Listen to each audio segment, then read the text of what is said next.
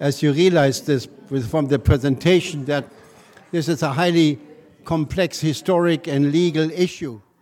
And I tried to write the flyer for this today's session, and I was a total failure at it. And Dave Shepard made sure that it would not be mine.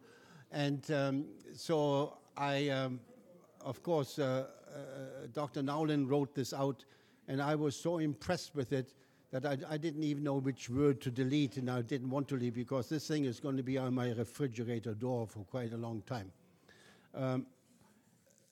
Now, a few thank yous are indicated. We have to thank the University of Lethbridge for their financial donations and for their publicity. We have to thank Shaw for presenting the main speaker's presentation, and they do that every day at 4 o'clock in the afternoon and at 9:30 in the evening, every day. We have to thank Annelies. Poor Annelies is never mentioned. And she does the audio recording, and I don't know how many other things she does. Thank you, Annelies. Finish your lunch, please, okay? We thank Great Bake Catering for the wonderful meal. Incidentally, there's another tray coming out, and if people want to buy a portion for $3, you're welcome to do that. And special thanks to Dave Mabel from the Lethbridge Herald. Now, he does a wonderful job. We thank him so much for his almost weekly efforts. And now he confided in me, he says, apparently the type of questions you ask and the quality of your questions is very important to his reporting. So please think up some really good questions. And not so long, just keep them short, you know. So whatever we say is relevant. Now, next week, on May the 1st, which is Wednesday, there's a special SACPA session at the public library. Home Reno. If a quoted price sounds too good to be true, it probably is. And then the next day, Thursday, right here, the title is You Have the Power to End Sexual Violence. So that's on next week. So now we are ready for questions. And Dr. Nowlin, I ask you to come up, please, and you will be answering their questions. I certainly will not be. So let's have it, gentlemen and ladies and gentlemen. The shorter and the more questions, the better.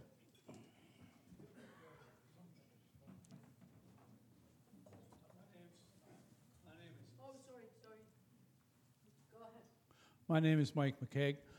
Thank you for your very informative presentation. My question is quite short and simple. Could you comment on, we hear lots about the Indian Act not being good and trying to change it or get rid of it. Could you comment, what would be involved in changing it, and what would it be replaced with, and would it require a constitutional change? Okay, it's your last question that kind of threw me as to, because I was thinking, I was ready to answer it kind of more simplistically, but as to whether to get rid of the Indian Act would not require a constitutional change. It's a piece of federal legislation, nothing more. I guess I was thinking for a minute about the British North America Act. No, it's a piece of federal legislation. It can be abolished basically on a dime, figuratively speaking. But to be a bit more realistic about it, if some of you might well recall, in 1969, Pierre Trudeau's government did actually propose abolishing the Indian Act. I think at the time it was called the White Paper, and Indigenous groups across the country reacted quite strongly against that. And And in terms of my more recent kind of research into these issues, is I've kind of come to understand that the concern was generally that Pierre Trudeau's plan was more kind of along the lines of assimilation. Like you'd get rid of the Indian Act, and so you'd get rid of that kind of paternalistic kind of top-down legislating about Indigenous people. But by the same token, there'd been these generations of these reserves, and there was kind of no vision as to kind of how Indigenous people were supposed to kind of start to relate, say, in the rest of Canadian in life. But to kind of pick it up to this century, the Indian Act, as far as I know, is being abolished through treaty making in British Columbia on a piecemeal, on a kind of a case-by-case basis. So I think I'd alluded to these modern treaties. Maybe I hadn't, but apropos of a case called the Chilcotin case in 2014, which is the first case where a small Indigenous group did actually acquire land. The Supreme Court of Canada did confirm that they owned that land. That set the provincial British Columbia Crown right back into kind of realizing, wow, there's a lot of these claims out there, and we could, for the first time ever, they realized we could lose them. They had never lost one before. So now, as we speak, that our BC's Crown is negotiating treaties with many Indigenous peoples who have outstanding land claims in BC, and some of those treaties being negotiated are literally putting in the treaty the Indian Act will not apply to us forever again. So that's one way that the Indian Act is being ousted. As to why we can't just say as a kind of on a vote in terms of electing a government that says I'll get rid of the Indian Act, that could actually happen. Like I say, it could happen legalistically very easily. I just don't think we're there that in terms of relationships between Indigenous people and non-Indigenous people. Hi, my name's Dave Shepard, and thanks very much for the enlightening talk. When the Liberals came to power, they promised to adopt the UN Declaration on the Rights of Indigenous Peoples, and sometime later, about a year later or so, Jody Wilson-Raybould announced that they couldn't do that because it was incompatible with Canadian law. I think that's sort of the way she put it. I was wondering why you thought that might be, that they said that.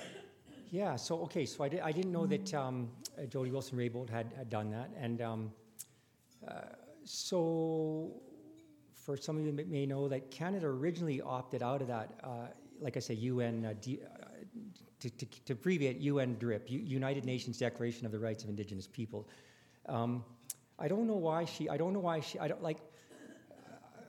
what are the necessary incompatibilities, with say the current state of say Canadian law and an international document like UNDRIP. But let me put it this way: the UN Declaration of Rights of Indigenous People contains many provisions, kind of confirming and asserting Indigenous rights to self-government, to self-determination, and there are several around economic development. They're quite specific around the need to obtain consent.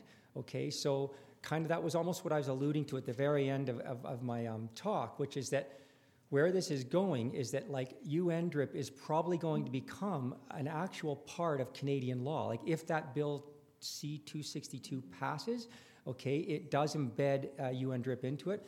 And so what maybe was going on there, to kind of get to the point of your question, I guess, maybe what's going on there is a concern that the UN Declaration of Rights of Indigenous People gives more kind of more legal authority to Indigenous people in terms of rights, particularly self-government, and self-government is kind of around sovereignty than currently the Canadian government is comfortable with. So even I've had the same kind of interest in your question, which is once Bill C-262 does become law, if it becomes law, I think we're going to see another layer of the landscape change in Canadian law, where suddenly the federal government really does have to start kind of seriously taking into consideration Aboriginal claims of sovereignty and self-determination, which are a little bit more than rights and title. Maureen Hawkins, thank you again for your talk. My question is, and I have a very bad memory for names, so I hope you'll know. In a lot of the discussion of the pipeline, one of the tribes where the chief had given permission. The elders said that the chief has no right because they are the traditional elders and they should be in charge of the well-being of the land. Do they have any legal standing, and would the incorporation of the UN into that bill affect their rights?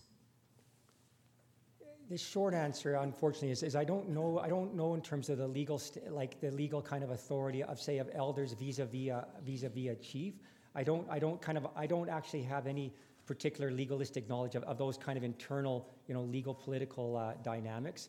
So I can't answer. Does the Indian Act require a chief? Again, that's a good question, and again, I have to just admit that I don't actually know those particulars. I know the Indian Act puts governance, does actually govern the band's politics that way, the management, but I don't know that specific question. I'm sorry about that. Thank you for your presentation. Evertanis, beneficiary of Treaty 7, which we call in part Southern Alberta. How many laws have been made by Aboriginal peoples to call Canadian laws? And the next question is, why do we not go back to the cause of all this, which is the doctrine of discovery? The doctrine of discovery basically destroyed humanity, and we still practice it in Canada and in many other countries. Even the white extremists have a right under law to be there because it's a doctrine of discovery. Thank you. So the first question was around, and I just want to make sure I understand it, do Aboriginal peoples, for example, make laws that are Canadian law or become Canadian law? I don't. I have difficulty kind of contextualize that question. I think what I'm getting at is, from my understanding is, apart from, say, reserve kind of band politics that are meant to be, I believe, exclusive to the band, my experience as a lawyer, for example, is defending Aboriginal people on claims of right to be able to fish, hunt, etc., or to land. And to the extent that they are making any laws, it's essentially that they are making claims to their rights and to a treaty interpretation, to the honor of the Crown, to the Crown's obligations. And those particular claims just keep kind of developing the state of the Canadian common law. One thing that I didn't actually say that was implicit in my talk is that when we refer to Canadian law this way, like apart from the Indian Act, for example, and various provincial laws, the great bulk of say, Canadian/Aboriginal law is made by judges. It's actually judge-made law. You'll find very little of any of this in statute law. So it's judges that kind of have carved out the entire kind of domain of Aboriginal law. So I'm not quite sure how to answer your first question, and I apologize for that. As for your second question, I heard you say the doctrine of discovery, and kind of if you're asking how that applies, or the doctrine of discovery does not apply in Canada. It's and first of all, if it did, it's got that peculiar aspect to it, which is that North America was not discovered by Europeans, for example. It just simply wasn't. I mean, it wasn't discovered by them. So that's the whole point of saying when Europeans arrived, that's the whole point of the Supreme Court of Canada saying, Indigenous people were there. So, but as far as the actual technicality of that document, it doesn't apply. Like in the sense that what governs what overarching what kind of governs Aboriginal law is assertions of sovereignty in Canada. It's the Royal Proclamation. It was essentially the beginning of the assertion of sovereignty by the King. And those are the issues that are going to kind of play themselves out as we go as we move along in this century. Whether that's a legalistic, whether that's a legally valid thing to do for the King of England to assert sovereignty.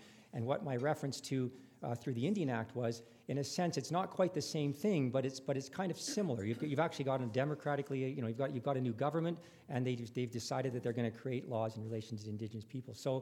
So wherever the doctrine of discovery might apply, like, for example, perhaps in America or whatever it is, my understanding is that according to the common law, like that doctrine our judges have said it does not apply in Canada because of things like assertions of sovereignty by the Royal Proclamation. Thank you very much for your presentation. Maria Fitzpatrick. I worked in corrections for over 30 years, and I was familiar with the Marshall case, and I was appalled as somebody who worked in corrections that had occurred to begin with. And what it made me do was look back at history and look at the offenders that I worked with in corrections, and that assertion of sovereignty, I think, was more an assertion of superiority over others. And again, I'm appalled at that kind of behavior because I was raised to respect everybody. And I think that won't change until we, as a people in this country, decided to change. But that's just my opinion on it. But my question is about consultation and consent. So I've just spent 4 years in the Alberta legislature, and we were beaten up right at the beginning over Bill 6 about consultation. And what we did do is we went back to fix it, and we did, and we consulted and listened to what people provided. But in fact, consultation has nothing to do with agreeing with what anybody says to you. So I think bringing a process in that isn't just about consultation, but consultation and a consensus of opinion to fix things. So I'd just like your feedback on what you think about that. Well, yeah, Thank you. I guess just as a general observation then, I have a little bit of I have some limited experience as a lawyer that is really consistent with yours in terms, like, I've represented 2 or 3 Indigenous bands who have been fighting for, typically fishing rights, but one was a lands claimed, and that's kind of that's the similar complaint that I get in terms of consultation with the government. But to go back to that pipeline case where I kind of gave you the reference to the bigger, that more high-profile decision, I guess time seems to fly, but it seems like a year ago or so. What the Supreme Court of Canada, why the federal government lost that was on this issue of consultation. And if you got down to the nitty-gritty of that case, it came down to a couple of points. And I think there was fairly, you go through levels depending on the severity of the impact of the development. So I think that one had levels like stage 3, 4, et cetera. But the actual, the pointed part of the decision why the government lost is that it made your point, okay? It basically said that it's one thing to kind of sit at the table with Indigenous people and to kind of have a conversation in a sense and to kind of listen to what the Indigenous people are saying. But if you're not actually taking that seriously, okay, like if you're not actually taking anything away from that and modifying or accommodating in terms of your own policy or whatever, then that's not consultation. And that was definitely the message of that case. I think it's the Tsleil-Waututh case. And so I'm saying that's kind of the same kind of complaint. But where I think we're going with that, especially in light of a case like that, is I think the government is basically going to have to just ramp that up a bit more and take that seriously. I mean, the Supreme Court of Canada really is saying have meaningful dialogue, And where we get to in terms of consent, okay, is I think where the rubber meets the road is that really, really fine or gray area, however you want to put it, where at some point the government might really genuinely, sincerely feel that it's done all the consultation it can do, but it still is not kind of like, it's not getting any kind of accommodation. And so what the issue that gets raised, for example, by non-Indigenous people, for example, is do the Indigenous people have a veto, okay? Like, can they literally say, we are not consenting to that, and that pipeline is not going ahead? And currently they do not, okay? So essentially what happens is the government simply just takes a very kind of either a political risk and with maybe a big economic component. But I think, for example, that big last case, I think it was called the Tsleil-Waututh case, that pretty much sends the message to the government, get doing this better, if that helps, answer. Thank you for the very interesting presentation. Wallace Many Fingers. I live across the river. Are Aboriginal rights and Canadian law reconcilable? I think the Canadian judges have tried to do that post-patriation. It's unfortunate that the First Nations have had to go to court, spend millions of dollars, hiring lawyers, to define rights. And it's what do you think about, someone from another country, another state of mind saying, these are your rights. The Supreme Court saying, this is what existing rights are, this is what Canadian constitutional common law is on the subject.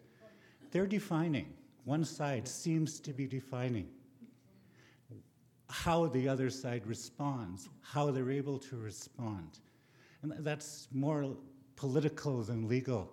I wanted to get your views on how that imbalance might be addressed. Yeah, no, I agree with you, and I think, a few minutes ago I was trying to make that point, that one thing I hadn't stated expressly, right, which is that Aboriginal rights are essentially a product of the Supreme Court of Canada. There's no question that's the case, and those are not Indigenous courts. Like the Indigenous people claiming rights are not having their rights claims heard by Indigenous tribunals. So to maybe be a bit practical about your question, one thing I've always not understood, right, is that there are treaties that have in fact years ago been developed, comprehensive treaties that have been signed, some that are coming along the line, that give more and more jurisdiction and lawmaking jurisdiction to Indigenous people, kind of to govern themselves, and to even enact laws, and absolutely outside of the Indian Act, independent of the Indian Act.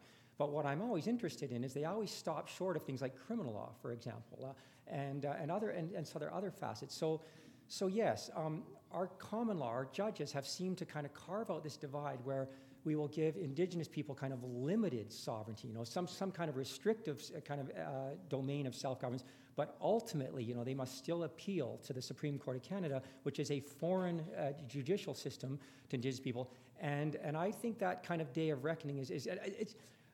Some Indigenous scholars have said we simply need some Indigenous members on the Supreme Court of Canada, and that might well be, some kind of solution for the moment.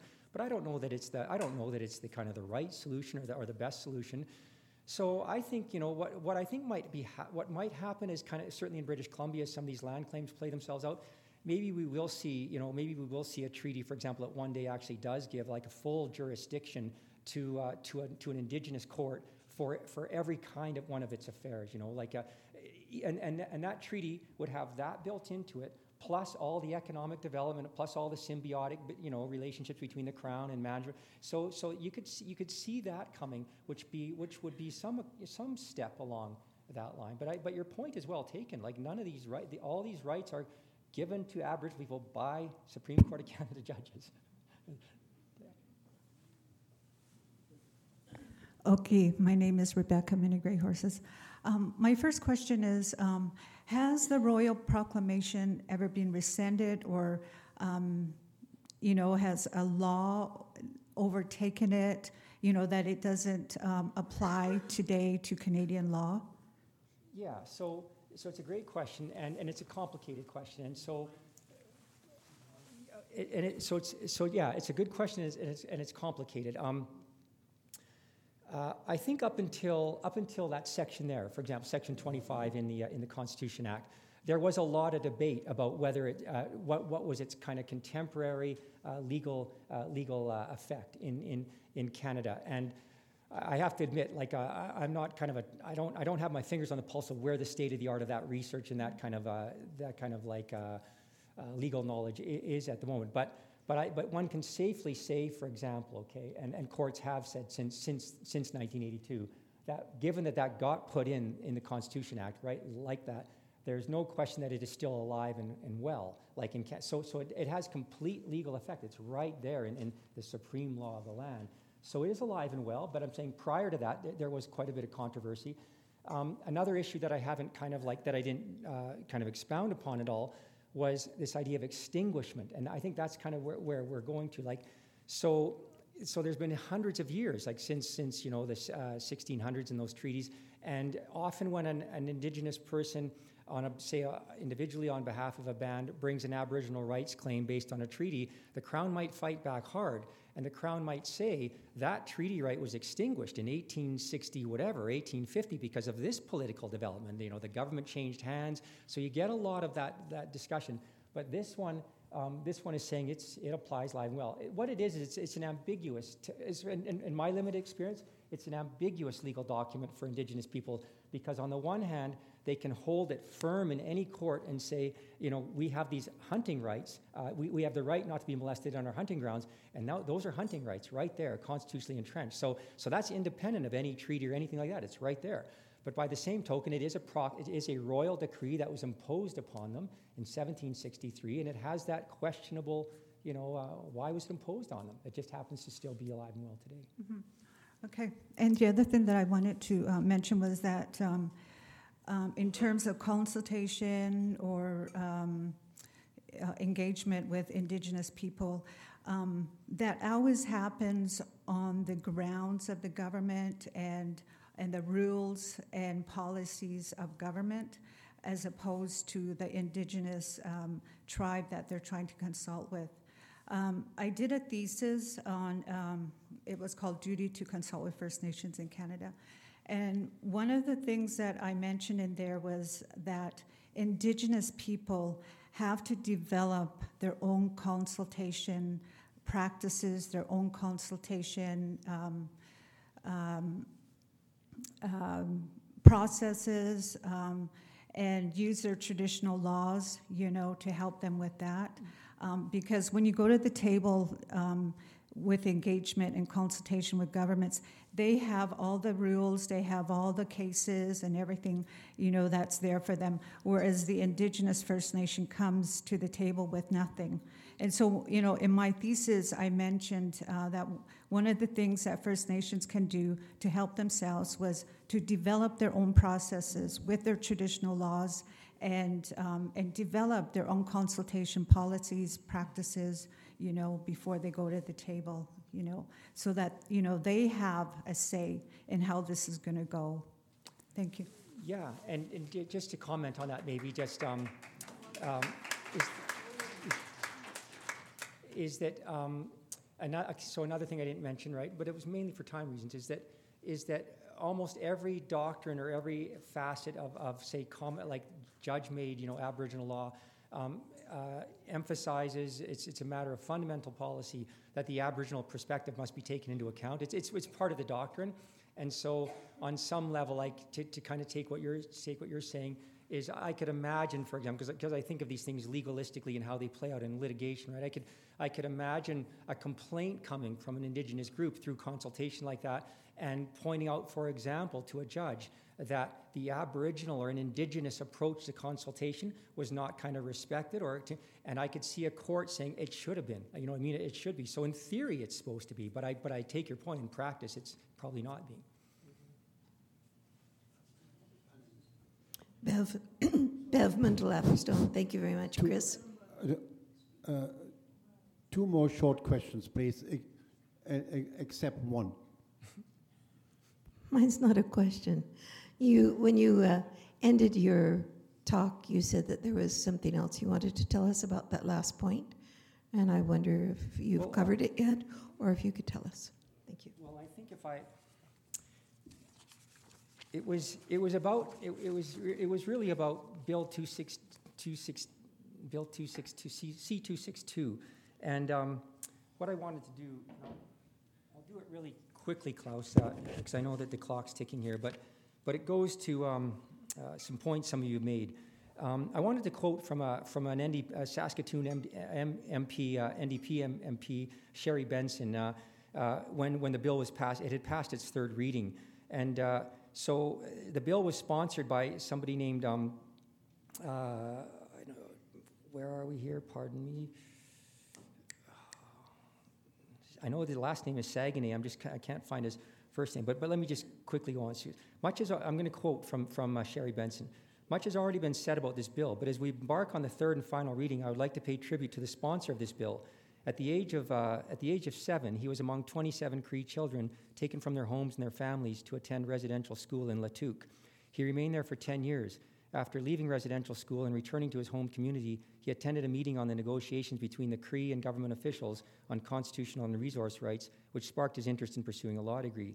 He attended a law school at Université de Québec in Montréal, and in 1989 he became the first Cree to receive a law degree in Quebec. This was the beginning of a life's work representing and advancing the human rights and well-being of the Cree people. To continue quoting her, just last week we celebrated the 100th anniversary of the right to vote being conferred on women. Some women anyway, namely white middle-class propertied women. The right to vote was not granted to Indigenous people by the Canadian government until 1960.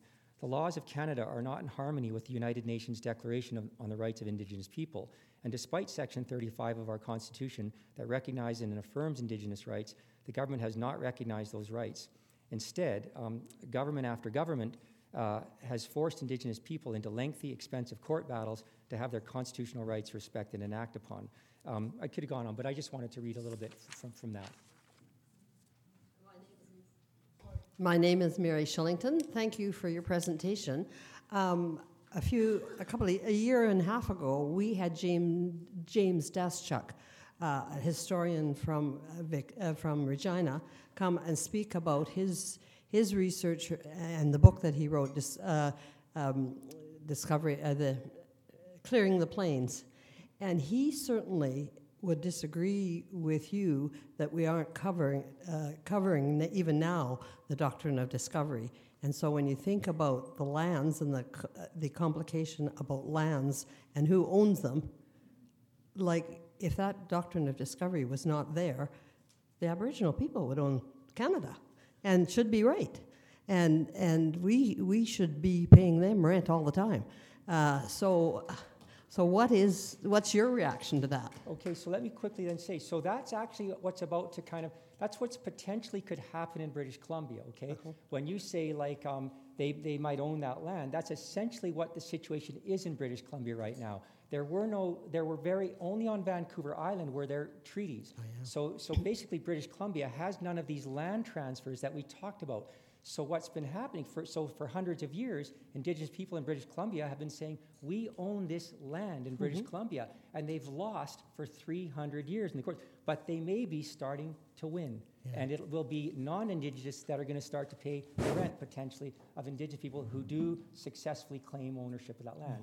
But realistically speaking, it's probably going to end.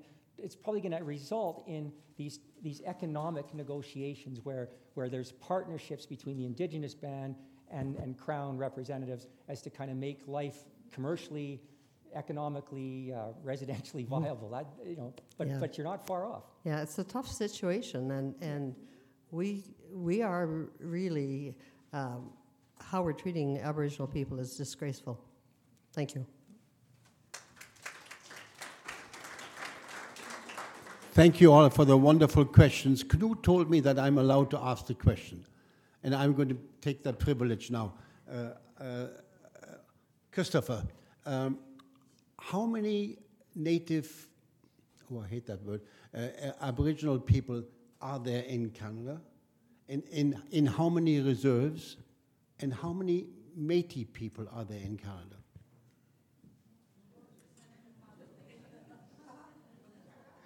Klaus, I wish you weren't able to ask that last question because I can't answer it.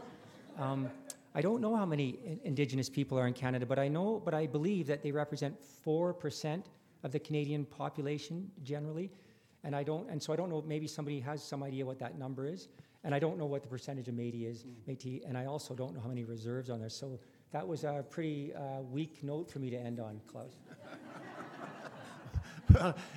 And then I have another burning point to make. This goes back to my very good friend Dave Shepard, who educated me on this issue. He taught me that out east, the British and the Indigenous people were at war. But out west, we were never at war. Is that true? That is true to an extent. Like yes, that's true. Like there were actual like direct wars between the British and various Indigenous tribes in the East Coast. That's absolutely true. The West Coast, nothing like that. But for like some historians will be able to point out, for example, like say along the coast, Haida Gwaii and that, there were genuine confrontations, between explorers coming up the West Coast, but not on the scale of like that. I'm sure you agree that Christopher Dr. Nolan deserves a big applause.